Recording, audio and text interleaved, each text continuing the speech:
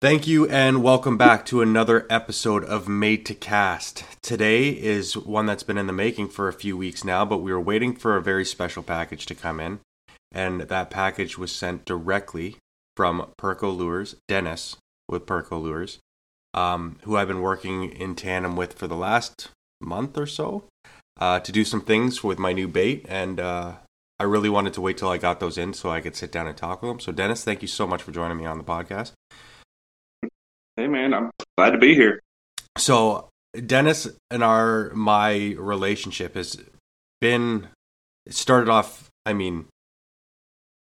as wholesome as it could be, because he was definitely just a super talented guy that I'd seen, but outside of a message or a like on a post, that's about as far as it could go until really you jumped in and sent me a message. I believe it was on a live over a situation I was really struggling with and on the fence with, and you had the ability to jump in and say, hey, I might be able to help out. And that started pretty much a conversation that we have almost on a nightly basis now, over the last month and a half, about CNCing and routering, which is super cool. So I'm kind of being elusive and stuff like that, which I'm not needing to be.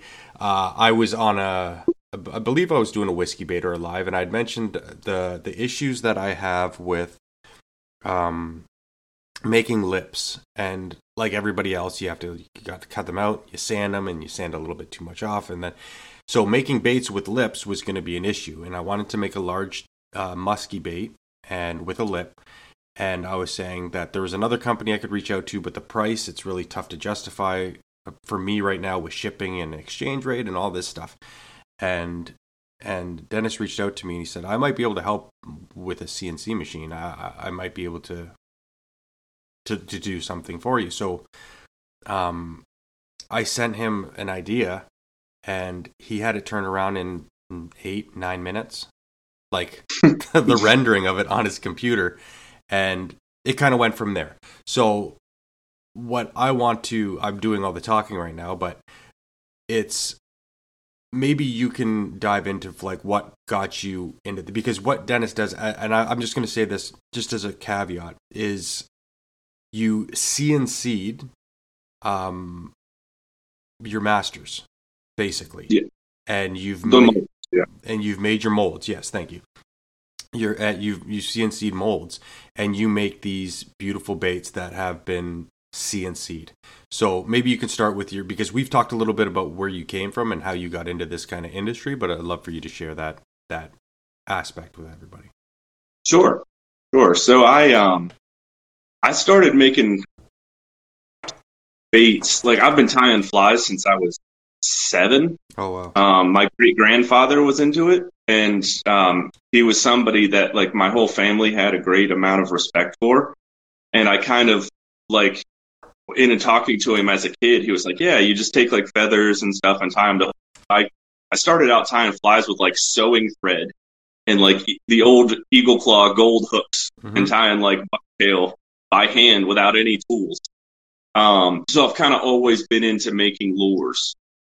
And then when I was 13, we were going on a trip to Cape Cod, and I wanted to make some lures that I could use to catch stripers. And I grew up striper fishing. My dad was a striper guide here in Virginia on a lake. And so I had been catching stripers since I was a little kid. When I was 4 years old, I think I caught a 20-pound striper on the lake. And so it's just striper fishing had always been a part of my life, but I'd never done it in the saltwater. And so I made a bait out of a broken piece of a hockey stick that we had laying around. I had been playing hockey my whole life, and so we had hockey sticks laying around. And I made just making baits forever. And then I went to college for art, and I did fine art things and got a graphic design degree. But then after that, I started doing custom fabrication stuff. So I worked for a company where we made stuff styrofoam, and I played with the entire Smooth On catalog. We ordered every type of resin, every type of silicone, anything you could imagine we were playing with everything to try and figure out how to make different stuff, because we made lampshades and signs Right. And like trade, name it. We were working with all kinds of material. Right. So in the years that I worked there, which was about a decade, I worked with every material under the sun. So I became very familiar with what to do in that area. But then I quit working prosthetic limbs. So I was making like prosthetic legs and prosthetic arms. Wow. And so I did that for a couple years, but I never really got into it because I was only in the manufacturing end. I never got to meet the clients. I felt like when I started there, it was going to be like this uplifting thing that I get to meet the people and see how this, arm or leg would change their life. And I never got into that realm because that was all done by, the practitioners and stuff like that. And they would just send us work orders. And so for me, it was just every day you're making a leg or an arm and sending it out, and you never get to meet the people. And it just got to be where I just didn't like it anymore. So I decided I was going to start a furniture company, because I always liked working with wood, and I made tables and stuff like that. And I was going to do that, and I quit my job and was like, yeah, we're doing this. And 3 weeks later, the pandemic happened and the whole world shut down. So I had quit my job and the pandemic happened. I had no way of making money. There was no way to do like all these home shows and stuff with my tables and things that I wanted to do and take custom orders. And so I really just didn't know what I was going to do for a long time. Right. But I had bought my CNC machine when I worked at the prosthetic place, because it was in using the CNC machine at my previous job, I always knew I wanted one. And so I had been out there looking for a good home machine, something that wasn't too big, something I could fit in my basement and run my shop out of my basement and I mean, at the time it was all wood stuff I was using the CNC for. Right. But during the pandemic, it was like, I want to start making baits. And I was going to visit my brother who lives in Massachusetts, and we were going to go fish the Cape Cod Canal. And so I wanted to start making baits to do that. And I have a wood lathe, and I had seen guys making plugs, and I turn wood, and I had seen guys doing that. So it's like, that's how I'm going to start. And I started making baits, and, looking back, they're very rudimentary. It was wood that I turned, and I didn't even realize that you had to seal the wood so deeply to make it last. And it became a thing where I was like, man, it's expensive to make baits. Yeah. Like I didn't realize, like everybody wants to make baits to save money, but it just, yes, it becomes expensive because it's like you have to order eyes, and you have to order, wood and lead and, good paint and the clear coats, like whether you're going to epoxy seal or whether you're going to do what I do now and spray, clear coat is an expensive venture. So like the only way I was going to save money was if I made myself like 300 baits, and I never had to buy another bait as long as I was alive. Right. So, but I started doing that, and I caught some fish on those baits at the canal. But they didn't last, right? Like one trip, paint was peeling off, and I just was seeing the shortcoming. And so then I started thinking like, man, I could CNC the wood and make like a cool bait out of that. And so that's at the very beginning when I first started PerkoLures, I was CNC routing Western red cedar. Oh, wow. And so I was CNCing it over, and on the inside I would CNC the slots for where I was going to put the lead and how I was going to run I use 16th inch TIG welding wire to do my through wires and stuff. Okay. And so I was using that, and I was hand bending all of the parts that had to go inside the baits. Yes. And but they turned out well, they were working well. And then it's funny because one day I posted them, and Joe Cermelli saw them, and he messaged me, and he saw my logo with the tuna, and he was like, dude, the tunas blow up on those baits that I've never had the chance. Like I've never gotten the chance to fish for tuna right. with them, but I was like, maybe. And so he was like, well, if you would like to, you could send me a couple and I'll take them tuna fishing. Mm-hmm. I was like, dude, that would be incredible, because I Yeah. was a huge fan of the event. And that's how I found out about you. That's super cool. Was through the Bent podcast. Right. Like, I started following you right after you were on that. That's awesome. And I was like, man, I'd love to be on there. So Mm-hmm. that's something I would still love to do, is be on his new one. But yeah, so he messaged me, and I made him a couple of the wood baits that he has, but he hasn't been able to get out to go tuna fishing with them. But then I started having problems with the wood. Like, I used to, it's pretty common for guys to wrap their wood with a foil tape to give it like a shine. Mm-hmm. And I was having issues with the foil tape reacting with the epoxy, and it was causing like cracks. Like, it would split, and you could just peel the wood. And as somebody who was making something, and I had sent several of these out and they failed, it was like, oh man, like, that's the worst. And I know, because you had your issues with clear coat. Yeah, I did.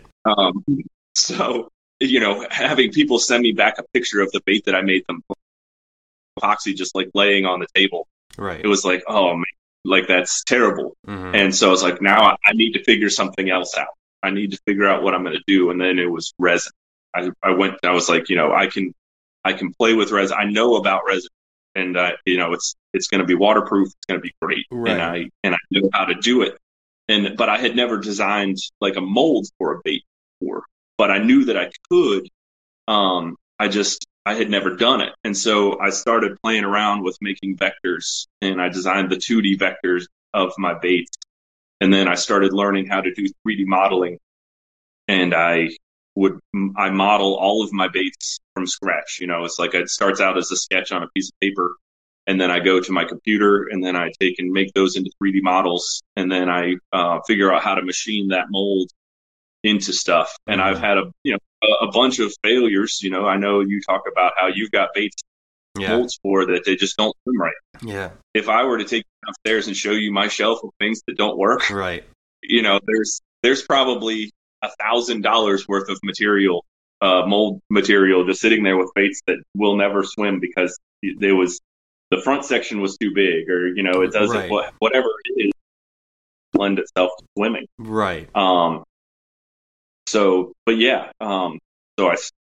I started doing that, and locally here in Virginia, like, we fish muskie. I mean, a lot of guys fish smallmouth and things like that, and that's how I grew up around here. Like, I smallmouth fish, I striper fish, but here in recent years, muskie fishing is becoming a real tourist thing, where guys are traveling the country to go to different muskie destinations. And here, where I live in Virginia, is a hot spot. I mean, guys come from even muskie destinations like Minnesota and Canada. Come here fish for our muskies because it's just like it's on the list of places in the country that are really good. Right. And it kind of all at the same time, while I was starting the bait company, a friend of mine who lives here in town, his name's Rob England, and he owns a guide service called Bronzeback Adventures. Sorry, can you repeat that? You cut out. It cut out right when you said that. Sure. A friend of mine, Rob England, he owns a guide service here in town called Appalachian Bronzeback Adventures. Okay. And so he was looking for someone to help him guide when he would have 2-boat trip, because he could run a 1-boat trip, but he had 2 rafts, and if he needed 4 people that wanted to go, he was like, would you be interested in guiding with me? So yeah, I mean, the pandemic's going on. I'm making these baits, but it's like they're not selling all that well. I need some sort of income. Right. So I started guiding with him, and that's really when I started muskie fishing, was about 2 years ago with him. And so, early into the trips, we'd get into some muskies. Like, I saw muskies that were following my baits, but for a year and a half, 40 trips, I never hooked one. Right. It was like I was seeing them, they were following the baits, they would swipe at the baits, but I never hooked one. Right. And so I was like, I'm going to design muskie bait. Right. Something cool that's going to be the muskie. The first one that I made was the Prime Suspect with soft tail, was designed specifically to fish muskie. Right. Um, and it was cool, you know. And like I sold a few of those, but I started feeling like there was something like they were selling, but it was like I want to make something else. Sure. Like I because I've listened to every episode. I know how you are, and you're like, okay, I finished this one. Yeah. They're cool. It is time to make the Yeah. next bait. Yeah. Like Yeah. like you get very bored with one thing. It's the very creative quickly. mind, though. Like you learn from every bait you make, and the creative mind's never stopping. So you'll see the bait, you'll love it, but you're like, I kind of want to do a jointed bait now. Like I've got, and you just kind of let creativity take over. But as you were saying, trying to take that creative liberty to advance from like an original idea to jump into keeping, I don't want, it's going to sound weird, but like when I'm thinking about trying to put all my focus into the first bait that I'm working on, I'm already thinking about the second and third bait. That's the problem with like, and I think that's what you're saying.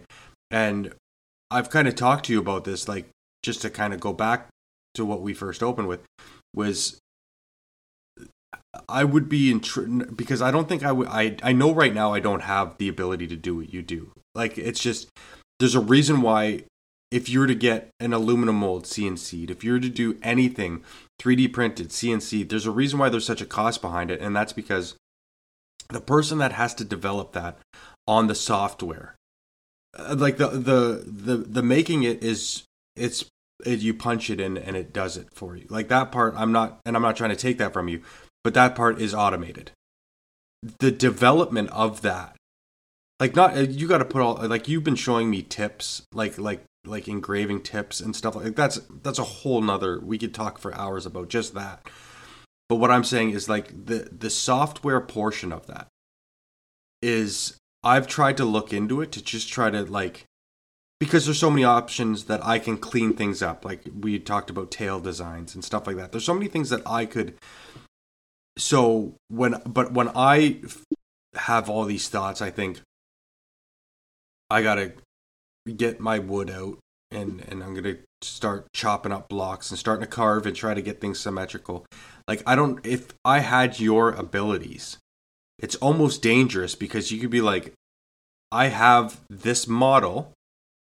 Now I just need to, if I want to keep that same design, now I just need to input like where I want joints to be and then alter your 3D image and put those joints in. And now your idea, like I said, I sent you a picture of a lip and for all intents and purposes, 10 minutes later, I get a finished product back because you just put some inputs in. Like if I knew that my creative liberties could be perceived in such a quick notion like that, where you could just, you know what, I'm going to try to put some joints in. I'm going to separate this, put some joints in here, do these measurements. And I'm not saying it's going to take 10 minutes, but you could essentially have a working prototype in 24 hours. Like that's incredible. And it's super dangerous because like you said, you have a shelf full of molds that might not work, but that's because you've taken your creative liberties and through the precision of software programs have been able to develop these really, really cool baits that you said some don't work, some might not see the light of day, but I do have several of them right here with me, and it shines a new light to me in the home bait making atmosphere because what you're doing from your basement is essentially a production finished mold, which is amazing. Yeah, and I think with the CNC, like with my experience with CNC stuff, that was kind of like something I saw as an opportunity to get into this world because it was something that I knew I could do, but I could also produce a product that would look like it was coming from a manufacturer, you know, being made tens of thousands of them at a time or whatever. You know, it can be that level of perfect, which is something that I shoot for when I'm making stuff. Is, you know, there's something to be said for the hand carved things, and I love that, and I still love working with my hands and doing stuff like that. But when it came to a product, especially something like a glide bait, right, which has to be more or less perfectly even and symmetrical to get that nice back and forth glide. I knew I could get it within 1,000th of an inch. I mean, it's my machine is accurate to 1,000th of an inch, and so it's like I knew I could get that, and so I figured I would try, and it's and it started out like the molds for the prime suspects. Like I started out, I was like, I'm going to machine molds. What can I machine that would be durable and last? And so I started machining aluminum. Was how I made the molds for the prime suspects. But it took like, I don't know, 3 or 4 days of machining 12 hours a day to make one mold. Right. Because, with aluminum, my machine is not an industrial machine to where it can cut super deep passes on the aluminum and whatever. I'm having to run it at like 200ths of an inch at a time. So it's just doing layer after layer as it's machining. Right. And so it just has to run for forever. And then once one bit, I'd hog it out with like, say, a 1/4-inch bit, and then I'd move to a smaller bit and then a smaller bit. And you got to run these different passes to get the different levels of detail. So I did that, and the molds are great and they'll last forever. Right. But it was taking too long because the next bait I made, I machined the whole thing. I spent the days machining the aluminum, and the bait didn't work. Right. And that's where I was like, okay, I need to switch to a different mold material. And so I switched to Delrin, which Delrin is it's a very dense plastic. It's very, very hard, very super durable. But it was still taking a long time to machine it. It was about half the amount of time as the aluminum, but it's still, a day and a half to machine it. So I made a couple molds out of Delrin, and I liked it, but it's also very expensive. Almost more expensive than the aluminum was, which when you're buying, say what? I said, no way. I can't believe that. Yeah. It's a very hard, plastic, and I think they make they make all kinds of industrial parts out of Delrin that if it has to last forever, they make it out of Delrin. And so I thought, yeah, that'd be cool.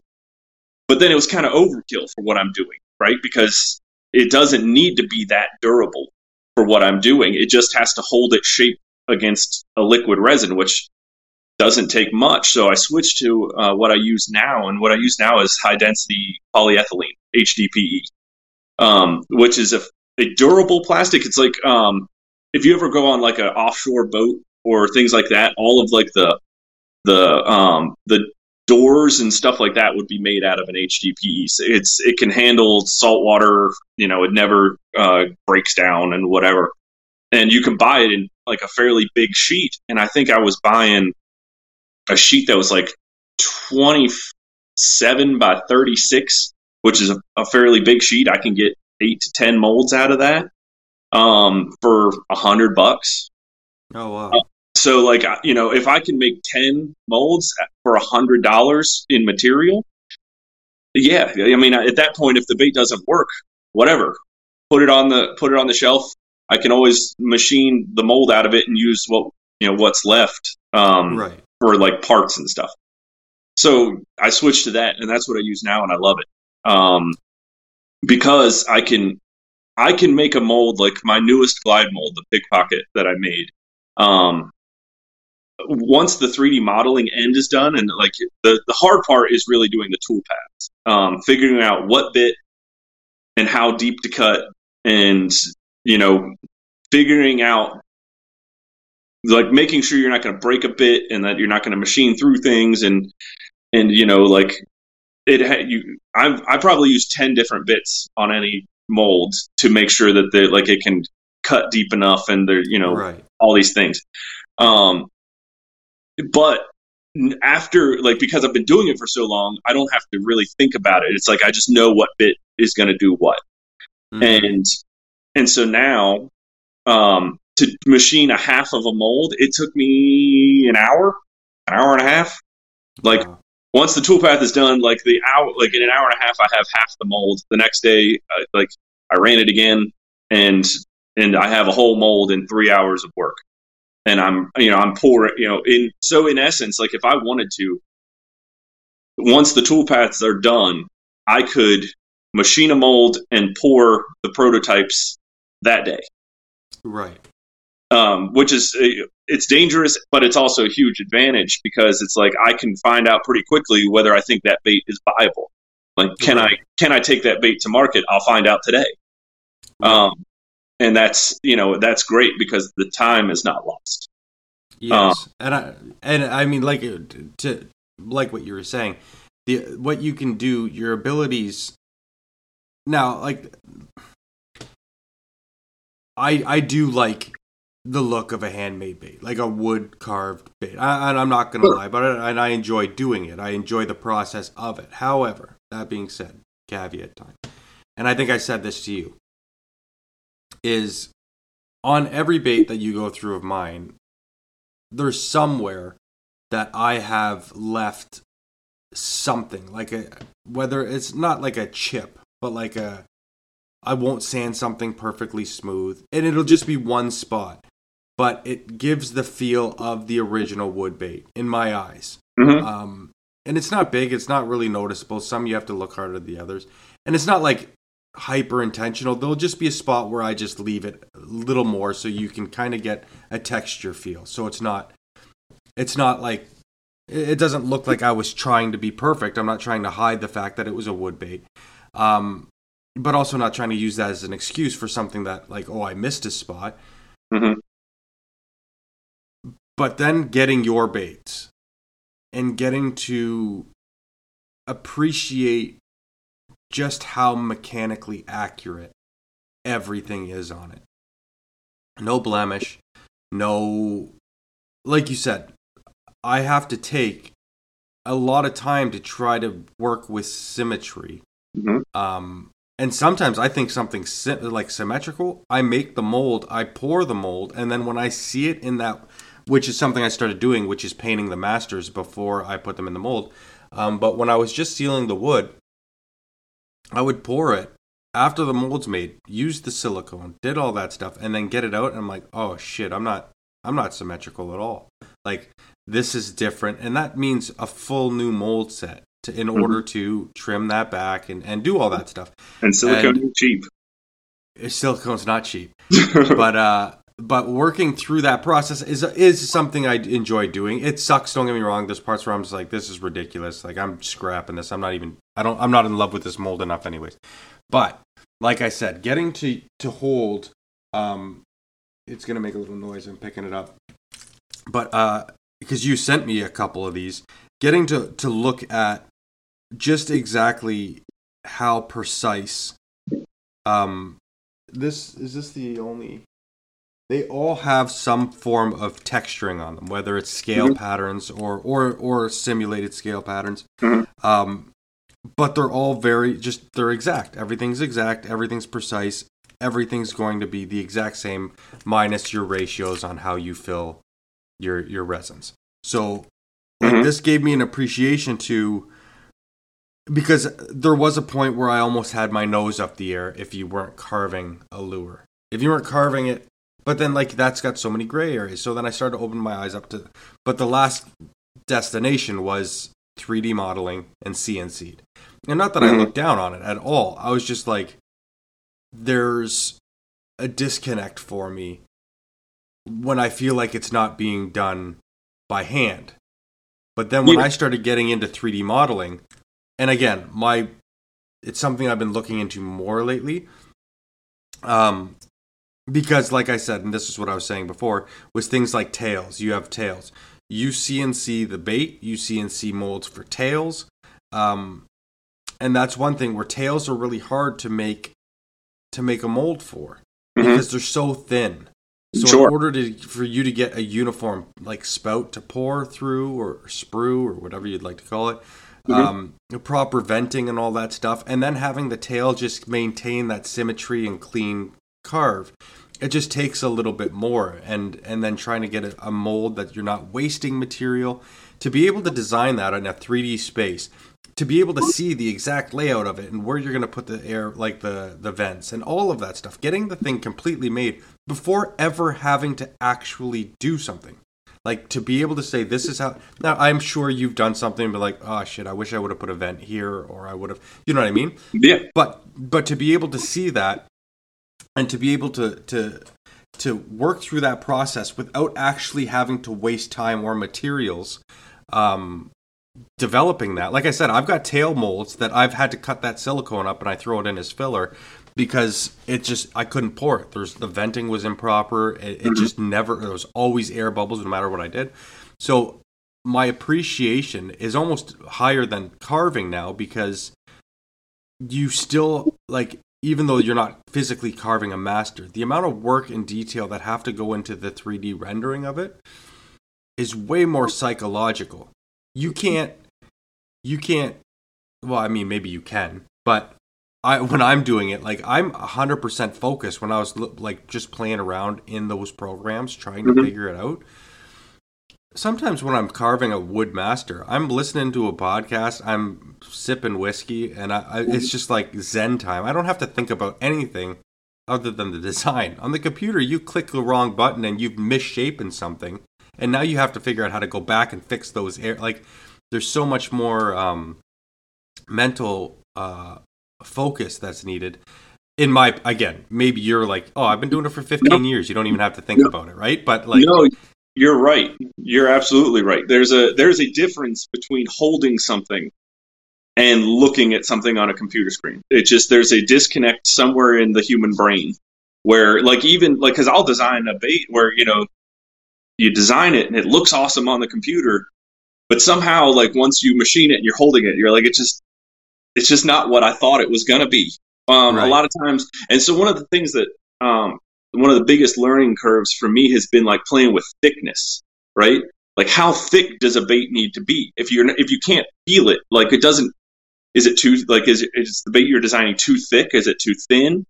There's since we've been fishing our whole lives, it's like, it's almost like you can pick up a bait and you can feel it, and you can feel the proportions of a bait, and you have for your whole life, and you just know kind of what's about right. Like, it just feels right. But on a computer, like, you're looking at it and it's like, well, it looks right, I think. Like, right. But is it going to be right? And so, like, one of the ones that I sent you, the smallmouth, the Hitman, I made a 10-inch version of that, the original one. And the original one has got fins on it, like top and bottom, like toward the back. And it's tall and thin. But when I tried to scale it down, it got so thin that I couldn't even put the hooks on it without it sinking. Like, you couldn't put enough microballoons into the resin to make it buoyant. It was too thin. So in having to downsize because the big 10-inch version one works great. Like, it glides, it's awesome. But then when you try to scale it down, things don't scale perfectly every time. Like, I mean, the computer scales it. I mean, it's perfect. As far as the scale goes, it's perfect, but it doesn't work because there has to be physical things that make it work better. So in trying to make it, I made that one thicker. So it's almost like you can see that it's like bumped out to be thicker. And it's funny, you talk about the perfection of the machine, and there is, but if you look at that bait, because of when I was machining the molds, it's in a vise, the piece of plastic. I put it in a vise on my machine to hold it.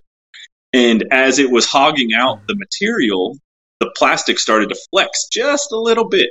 I mean a little bit. So if you look at the back half on one side of that mold, you'll see there's like a weird line where there's like a line through the scales, where the machine flexed, or the plastic flexed as it was being machined, and it left like a little detail. And I mean, you may not even see it.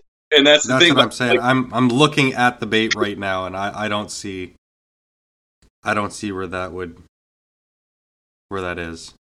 Well, if I find, I'll have, when we're done here, I'll go pull one off the wall and take a picture and see if we can locate it on your bait. But, So like I was saying, it's just things don't scale perfectly every time. So I ended up, it's almost like they're two different baits now. Like the 10-inch version looks a certain way, and that version looks almost totally different. And it's to the point where I'm actually, this year, I'm going to discontinue the 10-inch bait because I like the 7.5-inch one.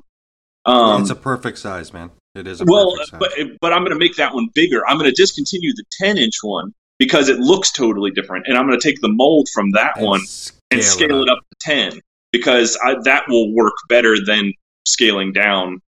And scaling down baits is hard. And I know you asked me the other day about the grid search, which is my jointed bait, the 4-piece bait. You asked me whether I had started with a big one and scaled up, or started with a small one and scaled down, or started with a small one and scaled up, or started with a big one and scaled down. Yeah. And I started with the 12-inch bait because here we get some giant muskies in our rivers. It is not uncommon to get one in the upper 40s, low 50s. And so I wanted to design a bait that was going to like attract these monsters, Right. And so I designed the 12-inch grid search as my swim bait. And we took it out, and it's funny, but that one's actually never caught. The 12-inch one has never caught a muskie. I've caught muskies on every other size except for the original one. I've had follows, but it's sometimes getting them to commit to such a large bait is tough. It's going to be the trophy that takes it, though. Sure. I mean, that's what it was designed for. It was designed for the biggest ones in the river. Like you're weeding out some of the small fish. And I say that, but at the same time, like the other day, I was swim testing my Pickpocket, the new one. It's a 8.5-inch glide, about the same size as your Shogun. And the second cast, I caught like a 22-inch muskie, like a baby muskie, on an 8.5-inch bait. Right. So I say that a 12-inch bait is going to weed out all the little ones, but a 30-inch muskie would not hesitate to eat a 12-inch bait. That's it. They're opportunistic like that. They'll grab what they can. Sure, when they want to. They'll grab it if they want to, and that's the secret to muskie fishing is they'll either eat it if they want, or they will not eat it if they do not. It's like. That's muskie fishing is, and I mean, I'm addicted to it now. Like after getting them to eat boat side and, glides and swim baits and everything else, I'm a muskie addict. And see, and like I said, and I've said this in the last couple podcasts, and this is kind of, you're one of the person that I'm referring to when I was talking about it, that as I reach out and talk to more people about muskie baits, and making this muskie bait. There's so much like information and research that have gone into this with other people. That drive this year, like it's going to be a focus of mine. Is I don't want to negate the fact of how much I like finesse drop shotting and like drop shotting for smallies in the Niagara River, like the upper. It's so much fun, like that. My heart, I'm always going to have a place for bass fishing. I enjoy combing docks. I enjoy working through weed beds. But a lot of the lakes here, the same pace that I might be fishing for those species of bass, are home to the same muskie, right? So like I'll be able to kind of like jump species depending on what I'm wanting, but I really want to focus on muskie this year. So my word of advice on muskie fishing for you this year is, if you are muskie fishing, leave your bass gear at home, because because in my waters here, right, we have trophy smallmouth too, right? Like we have trophy smallmouth that live in the same river as the muskies, and you can catch smallmouth all day long if you want. But the problem with muskie is they call them those fish of 1,000 casts, and sometimes it is. Yeah. Sometimes it's only 2, sometimes it's 3, or 100, whatever. Right. Sometimes we've gone all day, and it's like within a quarter mile of where we're going to take out is where you catch your muskie, and that changes the whole day. Right. But the thing is it's hard to go a whole day and several hundred casts and not see a fish, and then go, man, but that bass gear is right there. Yeah, like I could totally put this muskie rod down right now and go catch some bass. No, I definitely hear you there. And it happens to everybody. And then when I was first started muskie fishing, I was bringing it. I was like, well, I'm going to be doing both, so I'll just bring both. And I would put the muskie rod down, and I'd start bass fishing again. But it's like, I have learned in muskie fishing, it's like you just have to keep driving. I mean, it has to grind. You grind, because every cast could be the one. Right. And so it's like if you lose 20, 30 casts while you're bass fishing, that's 20, 30 opportunities you just lost to catch a muskie. For sure. So now it's when the I'm commitment. Fishing, bass gear stays at home. I don't even bring it if I'm planning on catching a muskie. I will bring my 12-weight fly rod to try and get one on a fly, or I'll bring my bait rods, and that's it. And so, like, you know, if I get tired of casting the one, I'll pick up the fly rod and try and get one on fly. And so it has to be like a dedication. So when you go, muskies only. Yeah. Like I get that. I totally get that. And I mean, last year my commitment was to only fishing homemade baits. Like I wasn't going to do. And I've been very fortunate to have a lot of very talented garage makers send me stuff. And that stuff up here, because we don't have 10, 12 pound largemouth just like lurking. Neither do we. So a lot of the baits I'm throwing I would get blowups from some like smallmouths in areas, but majority it's muskie size baits up here that I'm fishing with. So I can tell myself I'm bass fishing, but I bass fished last year with all big baits. So I'm not a stranger to skunks on the water every time I go out, but that is the difference between having some solace in a 5.5, 6 inch bait that I would throw for bass, like having that comfort of a swim bait versus pumping that up an extra 3-4 inches and now throwing an 8, 9, 10 inch bait. There's a huge difference in that. Yeah. And so but I think it's kind of a common misconception with muskie fishing is that you have to go big, right? Like for sure. 100%. And so, I mean, I know you have one sitting there on the table next to you. That 7-inch grid search with that copper and gold is the one I caught my 53-inch muskie on in June. Right. That's that exact size and color is the one that caught me the biggest muskie that I might ever catch in my entire life. Right. And I've caught smallmouth on that same bait. So it's like it's a good 7 inches is a good, especially like here in the springtime, post spawn. They're very opportunistic, and so they're not focusing on bulking up for like the winter or like spawn season. It's just like they're eating whatever comes across, whether it's small or not. And so they kind of tend to eat a lot of smaller baits here in the springtime. And that's when I first designed the grid search, the 12-inch one. I had some striper guys go, "Hey, can you make that but smaller?" And so I was like, "Yeah, sure." So I made the 9 1/4-inch one, which you also have. And so I made the 9 1/4-inch one, and I sent it off to my buddy Jeff, who does a raffle in the springtime. He collects baits. People donate homemade baits or whatever to him, and he raffles everything off and gives all the money to striper conservation. Interesting.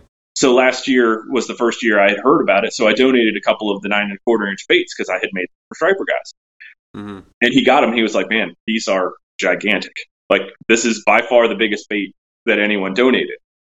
So I was like, here I am, like thinking I made this for striper guys, and a hardcore striper guy is telling me that it's too large.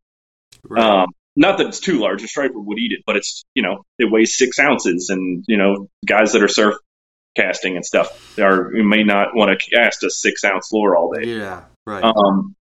So I was like, okay, well, I'll make it smaller. So I made an 8-inch version, and again with the computer, it's nice because I can take my 3D model and I started the first one because I knew it came out to 12 inches. It was like, okay, so now that's 100%. If I want to make it 8 inches. You make so the actual 3D model without the joints is 10 inches, but once you add the joints and the tail, Right. it comes out to 12. So it's like I knew that the 3D model was 10 inches to start, and it's like I want to make one that comes out to 8, so I make it Right. 80%, and then if I want to make it 7.5, I make it 75%, right? And so you just know that that's how big it's going to be, and you can work all of that out in the computer, which is amazing, right? And so like as the demand came for smaller bait, it was like, yeah, I'm going to make an 8. And then it was like, okay, now I'm going to make a 7. And then I made it, and I actually ended up making the 8 and then the 6.5. And it seemed like there was too big of a jump between the 8 and the 6.5. So I made the 7 to kind of bridge that gap. So now in the grid searches, I have a 6.5, a 7, an 8, a 9.25, and a 12. And so, and it runs the gamut. You can fish from, muskies to whatever. I mean, I think someday I want to try and get a tuna on one of my. Yeah, definitely. Yeah. Because I feel like that's like the ultimate test to anything like you could make is to catch a tuna. Just hold up to it in general. Right, yeah. But that's one thing that like I've talked about, because again, in the muskie world, talking to some of the guys that fish them, like if it's not through wire, they're not buying it. There's 0% chance that they're going to buy something that's like screw eyes and pin locked. Like, get that out of here. We want nothing to do with it. And it comes down to belief. There's a lot of belief system. Maybe they had a bad incident, but like when it comes to if you actually think about how a bait's constructed, and like with you talking about tuna and like just a giant powerhouse, the actual stress, the only stress that is really taxing on a bait, like a jointed bait, I should say, is rotational force. If you have a jointed bait, usually like separating it, like I'm trying to think of what force that would be, but like trying to pull it apart left and right, they're usually very, very strong. It doesn't matter what your connection is, whether you have pin and eye or you have through wire. Yeah, through wire at the end of the day will probably will be stronger, 100%. But the amount of force to break that, even on some of my small baits, is a lot. However, the question becomes when you take it and you put rotational force to it, and that's when you'll have the problems. But that's my hand, a fixed position on the front, fixed position on the back, doing a rotational force. When the front now becomes attached to a fishing line or a leader, doesn't matter, but that's attached to a fishing line, which is 60, 70, 50, 100 feet out, 200, wherever you're fishing, what you're fishing for, there's now no longer fixed force on the front of that bait. Right. So that rotational force, unless it's bound against something, you're not going to get that. A fish can thrash and smash around, but the amount of like force that's trying to separate that bait is very little. You don't need a ton. You want it. You don't want that mistake to happen, but you don't need a ton to keep those baits together.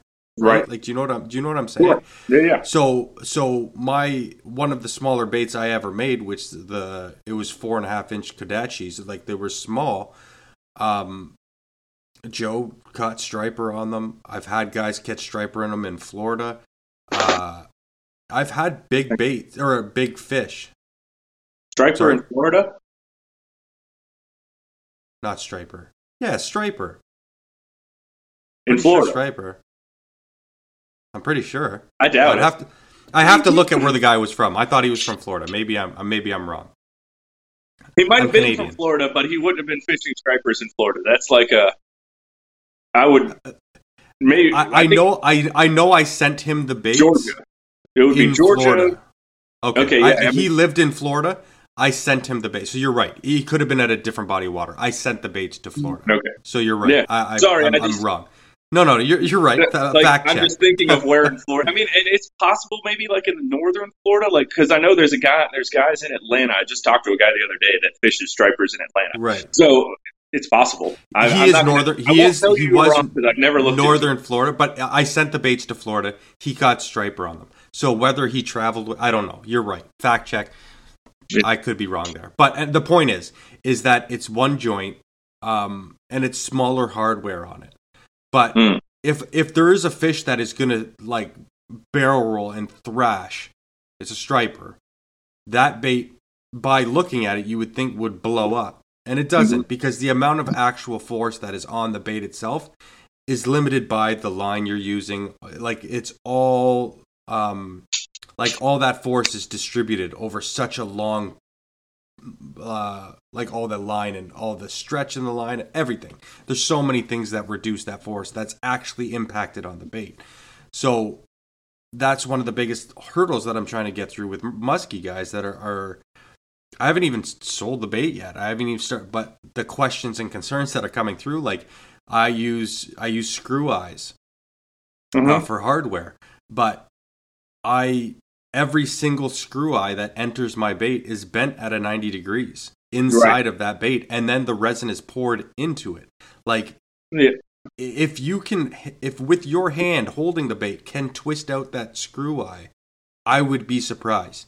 Like you got rock climbing jazz pianist fingers to twist it, because it's anchored in there. There's zero way you're destroying the bait. Right, and I'll tell you, I mean, so like I don't even do that. Like I don't even bend, because like my joints are all screw eyes and pins on my jointed baits, and like I don't even bend mine over, and I have 100% confidence every time I hit the water with muskies. Like it's even with my smallest baits, which have the smallest screw eyes that I could find that would fit into the bait. It wouldn't even faze me to hook a big muskie. I would never think my bait is coming apart. Like that 7-inch one that I sent you, like the hardware is not big. Like the screws are not big in between those joints. Like that's I think the one you're holding there is the Glide, but the 7-inch grid search, the one with the 4 pieces, like the screws are smaller in them, and like I'm not afraid of it coming apart. Like the screws are not big, but the amount of force, and they're also cast into the resin. It's not like I drill holes and screw them in, which would leave possibly the ability for like the drill to wander, and you end up with a hole, like a pilot hole that's too big. They're put in the mold, and then the resin is poured around them, so there's zero space around those screws. And I would never think that it's possible for that bait to come apart. I've got a guy that bought them. He bought that 7-inch one. He got it in mullet. He got a mullet paint job, and he's trying to catch a tarpon in Florida, right? So it's like, and he was like, "Do you think it can take it?" And I was like, "Well, there's really only one way to find out." But yes, that's right. I was like, and I told him, I mean, like, because he's trying to do that, I was like, if you can land a big tarpon on it, that's awesome. If it comes apart, I'll make you another one. Yeah. And I think that's I shouldn't speak for everybody, because not everybody builders in the same, or every builder is in the same spot in what they do, or the confidence in what they do, or whatever the case may be. But from who I talk to, that's a pretty universal sentiment between guys that build things, which is that for me, I can't go out and get a tarpon. It's just not feasible for me. However, if you do, you've caught a bucket list fish for me. Sure. If you show me that you had a blow up and my bait blew up because of whatever, there is a without question the fact that you took it, you did something with it that I can't do, and you tested it on something that I can't test it on. Like, I'll send you a new one. I'll send you 2 just so that you have a backup because it blew up. You know what I mean? Like, I want to make sure. Now I say that, and I'm going to have people being like, "Hey, my bait blew up." Can I? Right. But I'm just saying, like, I'm happy to replace something that was used on something like that. Like, don't get me wrong, baits might break, something might fall apart, something might happen. And I try to stand behind everything I make. By try, I mean like when it's come up, I have. But Mm-hmm. I'm sure there'll be a circumstance that you know what I mean. But especially something like that, like if it falls apart because of a blow up, which again I stand behind because I don't think the way that we construct our baits has to be through. Again, if you're catching a once in a lifetime fish, I understand why you would want to eliminate any possible risk of losing it. Mm-hmm. I 100% agree with that, and I totally understand that. But I just don't see how, with the way I'm holding your baits right now, the way that you construct your baits, that happens. I just don't. There was so I'm part of a surf plug builders group on Instagram, and there's a lot of talk about through wires because like all of the guys that are in there pretty much build through wire baits.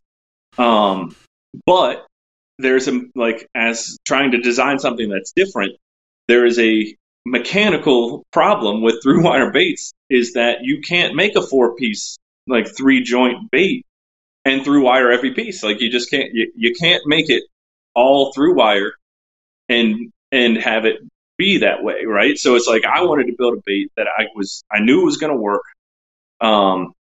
I wanted it to swim. Like that's part. Like I know, like you are obsessed with the function of your baits. Like it has to swim the way you want it to swim.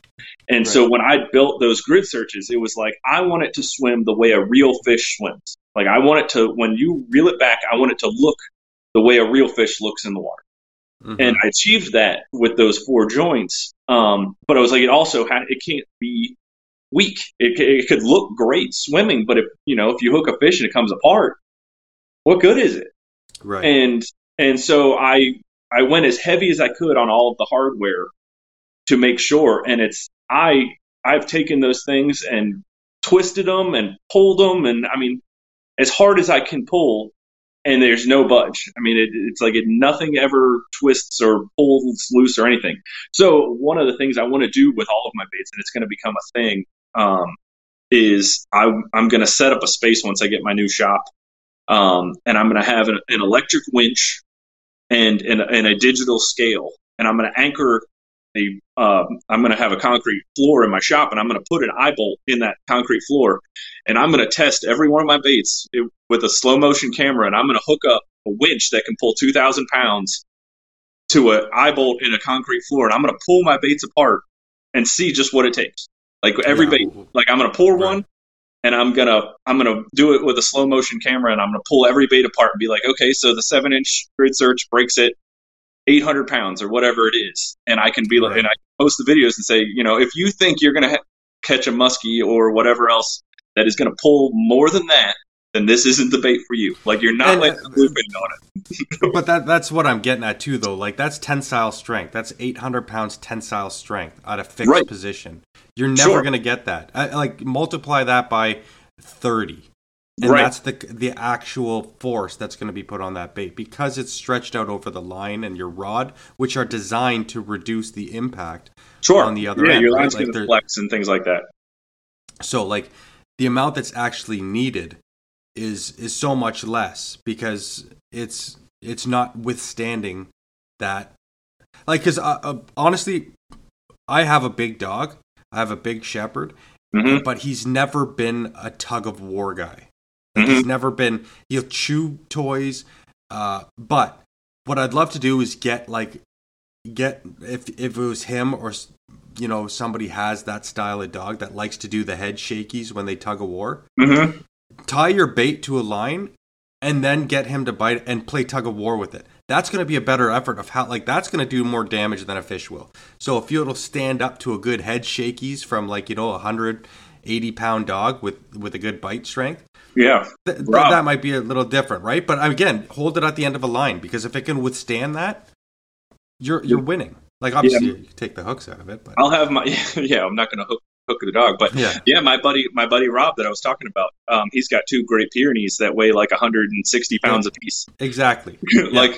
I'll make a custom thing that's got like a tennis ball on one side and a tennis ball on the other side, and I'll put my bait in the middle and let his dogs try and pull it apart. That's right. But I mean, even if you were to hold the tail of your bait and you were to tie a line to the front of it and then tie the other line to like a tennis ball, or Mm-hmm. like put it through a tennis ball or something, and threw that tennis ball in that dog's mouth, and you held the tail of your bait and you pulled on it like a tug of war Mm-hmm. with fishing line attached to it, and let it do its head pulls and its head jerks and everything like that, and just hold the tail of your bait.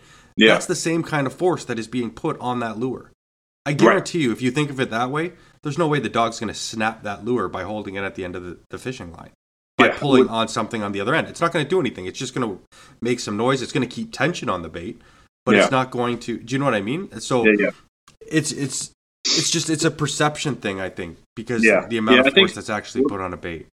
we'll just have to change some minds in the muskie world. Is all it is. It's like the guys that are out there that are sticking to their through line baits. It's like, okay, but there's other ways to skin this cat, and we can do it other ways. And I'm going to try. So this year I'm doing the New England or Northeast Swim Bait Expo in March. But a friend of mine on Instagram was like, hey, you should come do Muskie Max in Pennsylvania.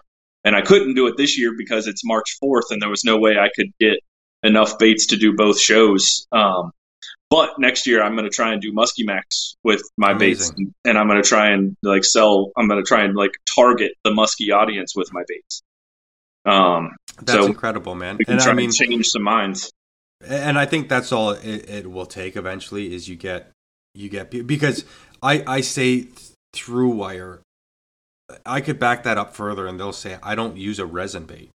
Like you can take your resin. I will only use cedar or whatever. Yeah. A lot of those guys, the guys that are dedicated to like cedar things, they're like guys that are using trolling baits, which I have to assume is kind of what yours is geared toward. Yeah. No, I want it to be throwable. Like it's got a lip on it, but I want it to be throwable because I'm not a troller. I want to use all of my baits. Like it's not like I want to build them for a market, but I want to be able to build for.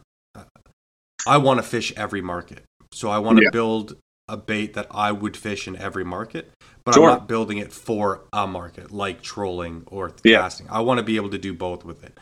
So even though it's a lip, I want it to be able to troll, but I'm not really a troller, so I want to be able to bomb it and cast and retrieve with it. So since I haven't even asked you this yet, but it's something I've been wondering about the bait, is how deep does it swim? Well, because of when I designed that lip originally, because I had the lip, and when I sent you the design of it, I changed a little bit with my thoughts, right? Mm-hmm. So like I was like, you know what, I would prefer this to be a little longer. I want this arc to be a little bit bigger. So I sent you that, which is a little bit deviant from my original design. So today is my plan. I have one built. I have the lips that I sent or you sent to me installed in it, and I'm going to take it to it depends on when we get out of here, but I'm going to take it over to Lake Ontario, and as long as it's fish, like it's throwable, like sometimes you got some crazy waves there, you won't be able to test anything. As long as I can get it in the water, I want to test to see how deep it'll actually go, because right now I can get it to it doesn't roll, it's got a good action, but I am limited to how deep I can test it.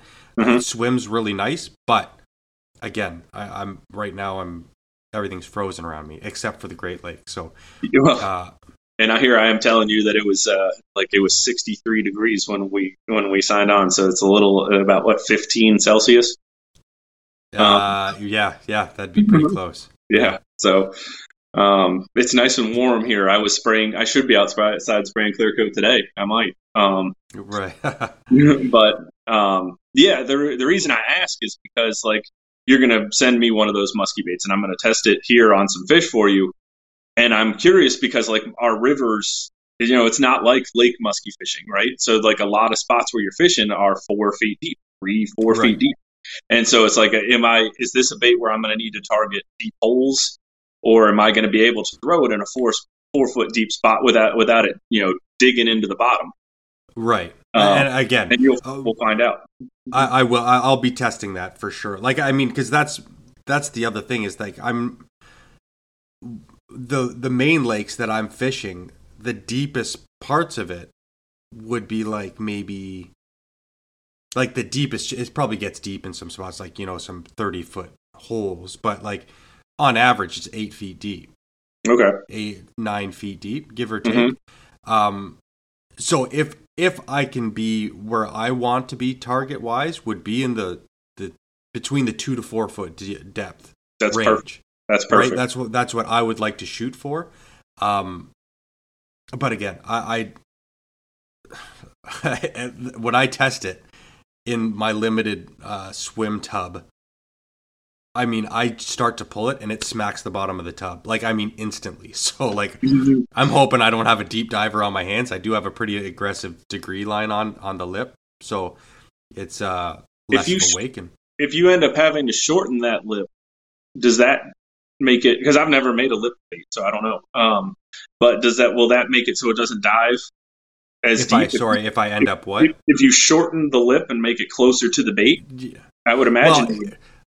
Well, it will to a degree. I think the degree of lip will make more of a difference than anything, because I have the line tie set back more. Like, that's the other thing. If I pulled the line tie out onto the lip, that's going to change the depth of its the way it, and I'm saying this with very limited lip knowledge myself, because I've avoided lips due to the fact that I have to make lips. So not anymore. That's right. So some of my original wood baits I put lips on, and I learned some of this process from them. The biggest hurdle that I'm facing, I don't want to say facing, but one of the biggest issues I had was the actual design of the lip. Having the axe head lip, the way it distributes the water off each side is very irregular. So if it kind of catches one side, it did originally want to kick the body out real easy, because the way the water transfers over that lip, because it's not uniform. So it actually has almost channels to go. But I think I figured that out. And like I said, I want to, it's been raining here the last little bit. So it's not raining. It's actually pretty calm. So I'm hoping the lake's calm as well. And I can go out and give that a test within the next maybe hour or so. To just give, and I'm going to be bringing your baits as well, because I'm just curious to see. You want to see them in the water? I got it. You got it. Like, you can only pull them through a little area and get so much out of them. Because that's the other thing. What I find, the bigger the bait, doesn't matter the size of the unless you have a full tank to test in, or a good sized pool or something. The true action of a bait is not at 4 feet in front of you. Do you know what I mean? Like, you can only get so much idea from a bait being dragged in front of you.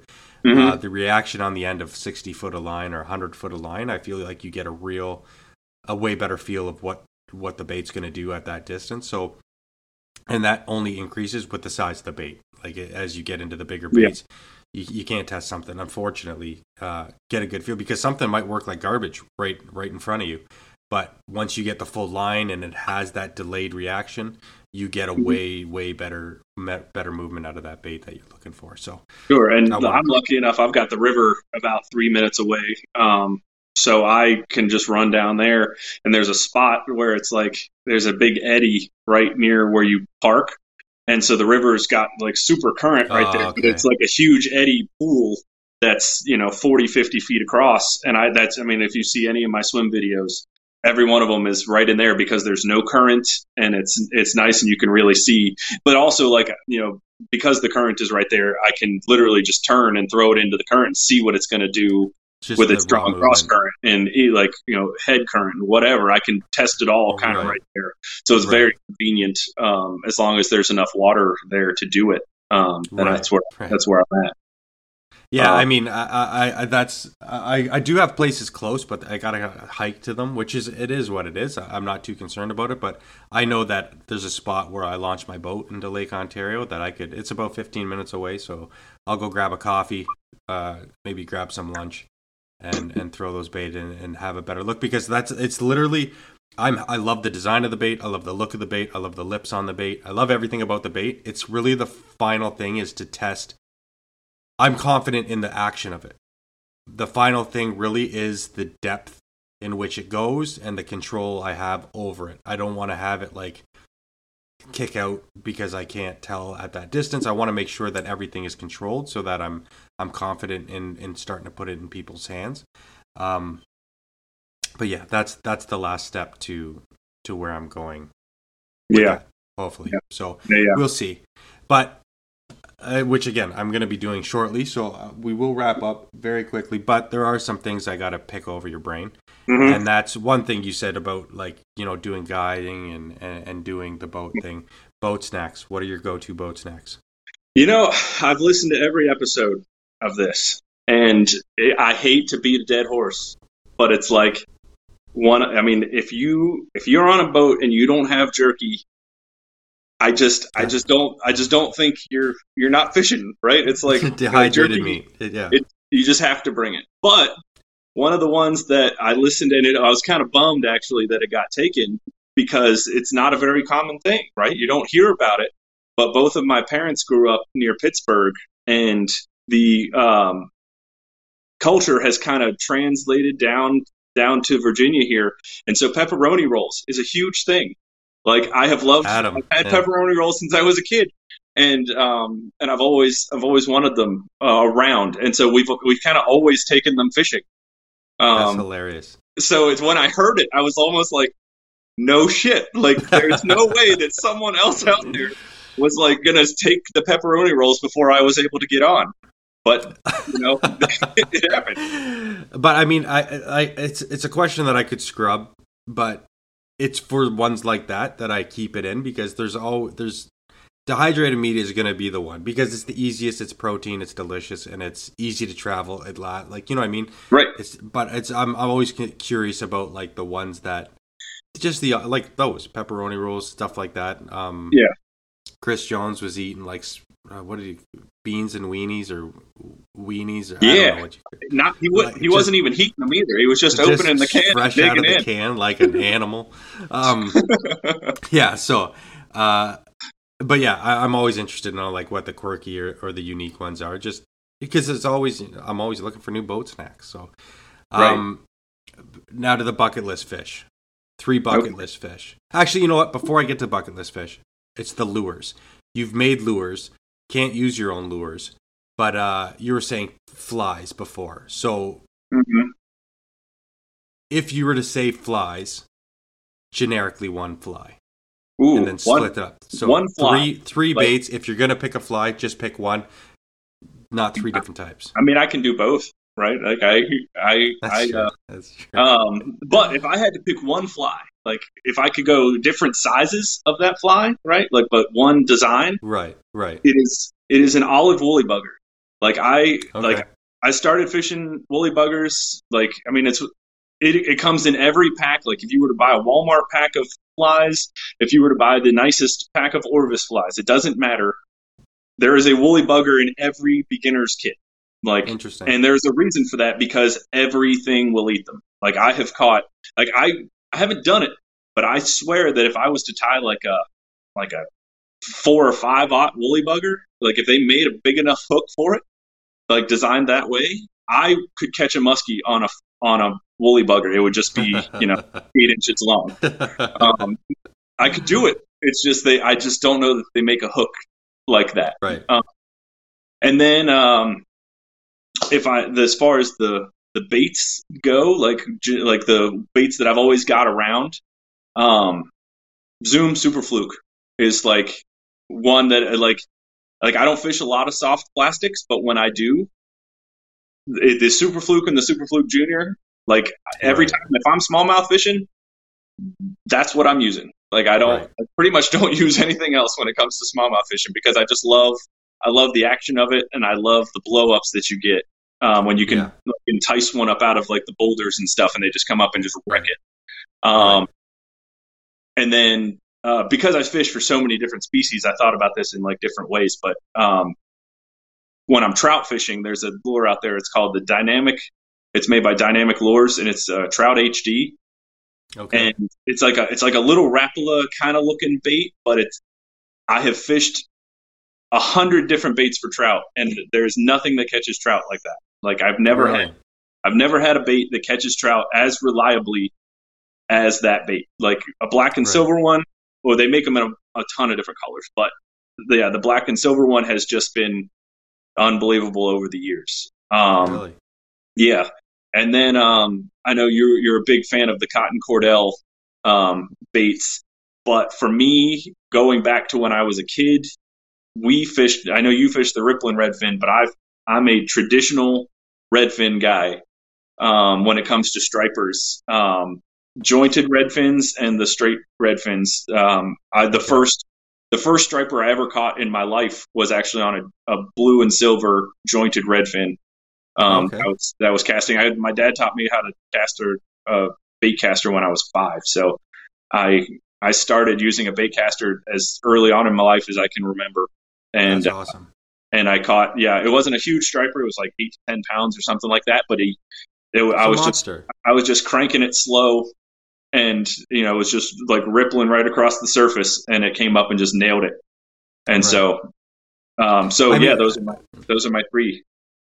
That's one thing with having kids. That's like, my kid's not on baitcaster yet, but this year, getting them into using lures over live baits, like, because worms are fun, like minnows are fun. They enjoy it, but they enjoy the act of touching something live, and as grotesque as it is, putting it on a hook and then catching something else alive with it. These are just being boys.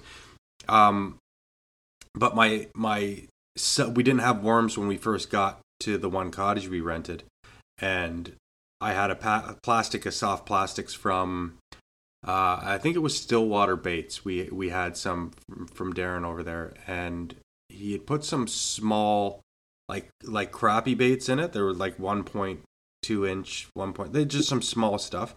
And my kids were like, "Can I use that?" I was like, "Yeah, totally. Like I'll just rig you up with that." And they caught there's a couple sunfish off the dock though, but they're like, "Don't worry about the worms. Like we're good." And then my oldest son was like, "Well, can I put on?" Because he's got a tackle box and he's got a few small baits. He's like, "Well, can I cast this?" He didn't catch a thing, and I'm like, "Oh, he's gonna be mad." Because my youngest one's catching little things off the dock with these soft plastics.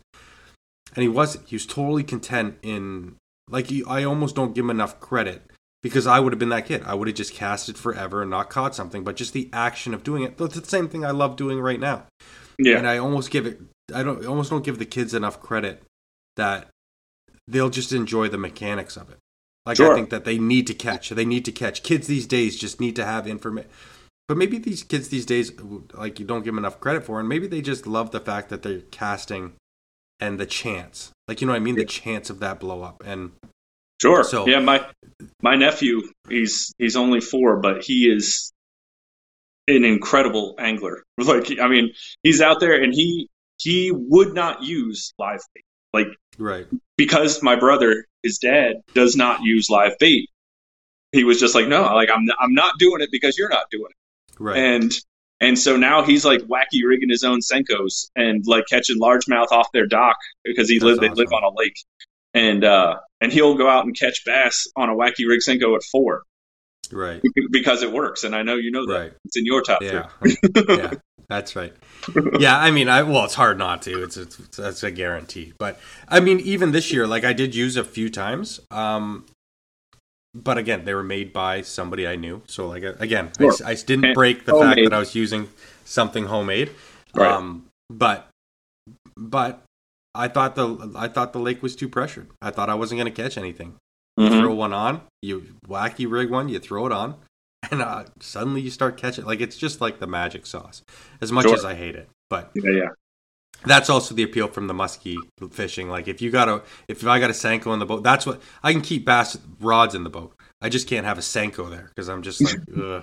I'm telling you, man, it's gonna be man, do I make this 150th cast or do I catch one bass? Right. Yeah, it's true.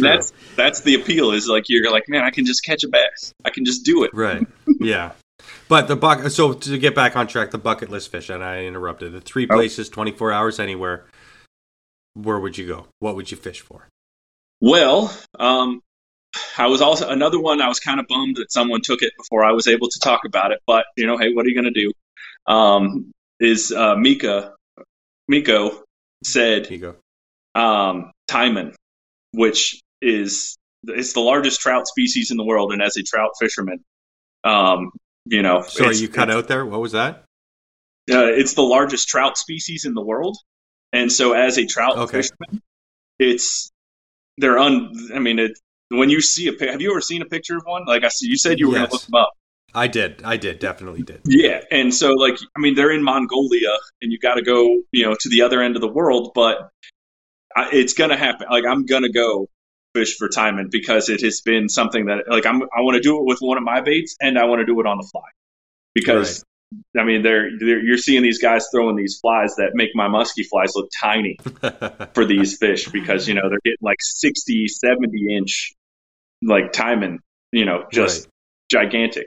I mean to the point where there's a folklore over there that they found one trapped in the ice. So this is thousands of years ago. The locals had found one trapped in the ice, and they were cutting pieces off of it to survive the winter. And then when the ice thawed out, it climbed on shore and killed all of those herders. They believe that they are big enough to kill people. Right. So Well, they're monsters, though, man. Like you look them up, that's not a small fish. They're really, no, really cool looking fish. right. So that's on the list. One that hasn't been said is giant trevally. So, like, I want to go to Australia and get the GTs. Again, like they say, pound for pound, the hardest fighting fish in the world. Wow. Like if they're to like guys that when I was looking at baits to make at the beginning, like they're gearing up their line ties and stuff to like 1/8 inch stainless instead of 16th, like because they were like the 16th just isn't going to cut it That's against crazy. these things because they pull so hard. So like a GT, I think would be fun.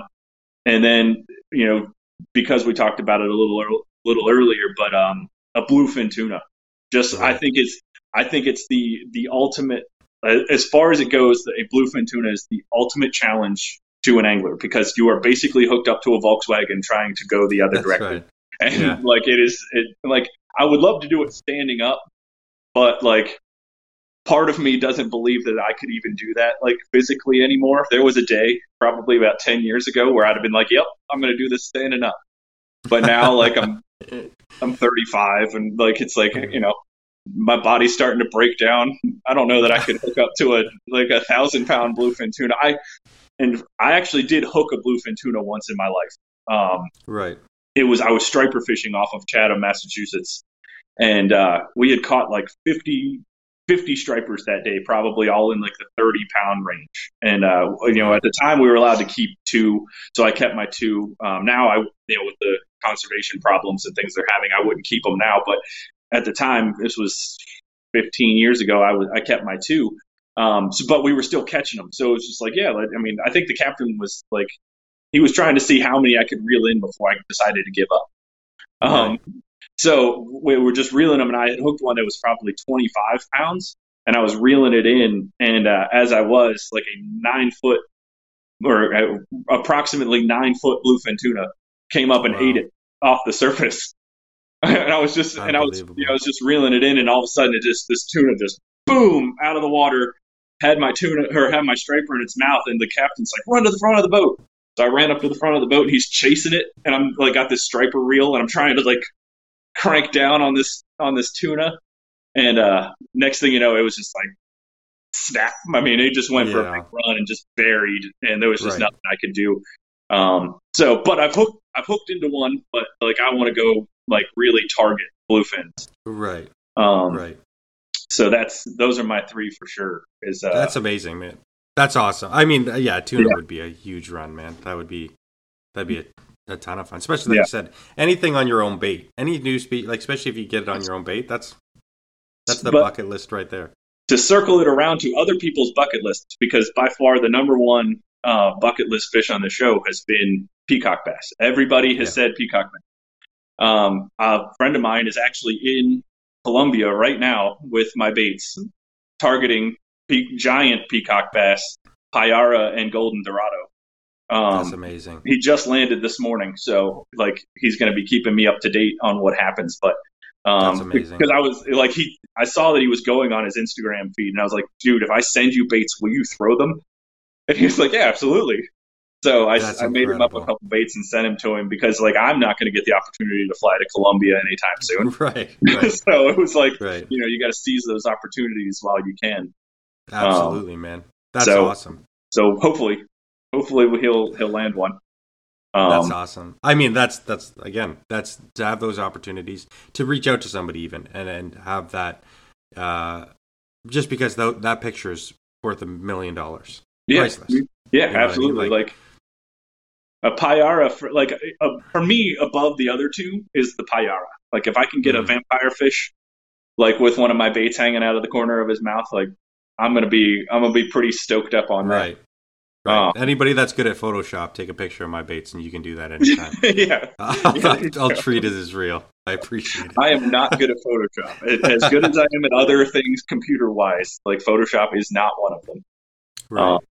But so before I let you go, I just wanted to. Do you do this full time now? Then you're a full-time baitsmith.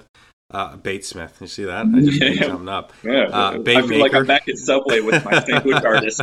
My sandwich artist that's thing right. when I worked at Subway. You're a full-time bait maker. Yeah.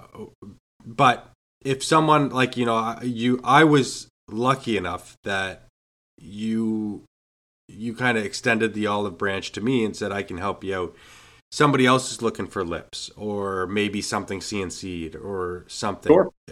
Yeah. Something that you can be reached by, or is it just more of a kind of private thing that you're doing? Or yeah, I mean, you can hit me up on Instagram right now. I'm super busy with stuff for the show, so like, I mean, in this last week, I've had to turn away people wanting baits and things, and they've been like, "Hey, how can I get these baits and whatever?" And I've had to say, well, unless you're coming to the Northeast Swim Bait Expo, you can't. Right. For the time being, you can't, because I'm just so backed up. I've got about a month left, and I'm pushing for the end, and I've got 210 baits ready for tails, and I'm making that last push, but you can't get it right now. But if you can wait until after the show, I've got several other people that are talking to me about aluminum molds for soft plastic pours. I've got one of my guys that's a musky fisherman in Pennsylvania. He was like, "Yeah, I'm all in. I want some custom aluminum molds. We'll talk about bait designs," and I'm totally open to it. Like I have done custom lead molds for surf plug makers. I have done, just all kinds of stuff. The lips, with you, like you were on your live and you were just like, "Man, these lips are going to be a real pain in the butt to have to cut out." Yeah. And I know, like from watching like Nate cut stuff out on his bandsaw and have to hand shape all the lips that he does. I was just like, for me, like it's going to take me 20 minutes to design it, do the tool paths, and like maybe an hour to cut out 50 of them. Right. And I knew that just by like saying, "Hey man, like if you're interested, I can totally do this." And there was the possibility you were going to be like, I like doing everything by hand. There was that possibility because I know you like to do things by hand, but I just wanted to extend that possibility to you. And say, "Hey, if you want." And so I think together we kind of designed some cool, like I took your 2D shape, the axe shape, but I was able to like go a little further and I like engraved your kanji onto the back of them. So that way, like the new baits are all going to have the kanji on them. That's right. So, which is beautiful. And I love everything about it. Like it's such a good job. And Again, I'm going to show all these pictures, but there's a lot that is going to be... I'll be able to use this. The main reason I wanted CNC'd is because the uniform between the whole thing, keep it completely uniform. That's a hard thing to do when you're hand shaving and all that stuff. But yeah, I appreciate you reaching out at that point in time. You've saved me so much time. I hope everybody checks you out. I hope you get some work out of this because honestly, you've saved... there's so much of the process that you've helped me out through. So I appreciate everything you've done. Can you repeat when the expo is for people? March 18th and 19th in Sturbridge, Massachusetts. You can look them up on Instagram. It's NE Swimbait Expo on Instagram. Perfect. So if you're looking for his baits, and I'm telling you, I have them in hand. I have them here. I'll be posting pictures of them. They are absolutely phenomenal. Right down to the finish, the paint jobs, everything about it. You do incredible work.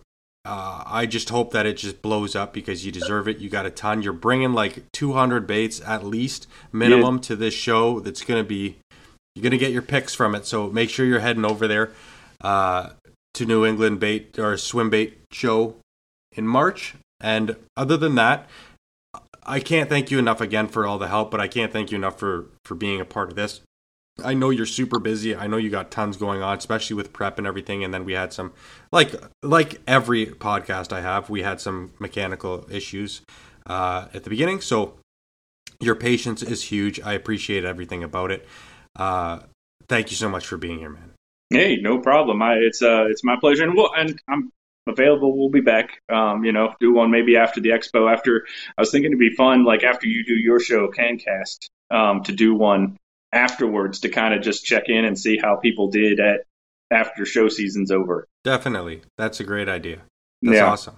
So all right, brother. Well, I appreciate it. Everybody that's listening, I appreciate you listening. I appreciate all the support. And again, I hope that we can keep this going and I don't start missing Mondays again. I'm doing my best. Thank you for the words of support after last week's episode by myself, because I'm not too good by myself. I kind of wander. So I appreciate all the kind words on that. And other than that, I hope everybody has a great week, stays happy and healthy, and we'll see you on the water.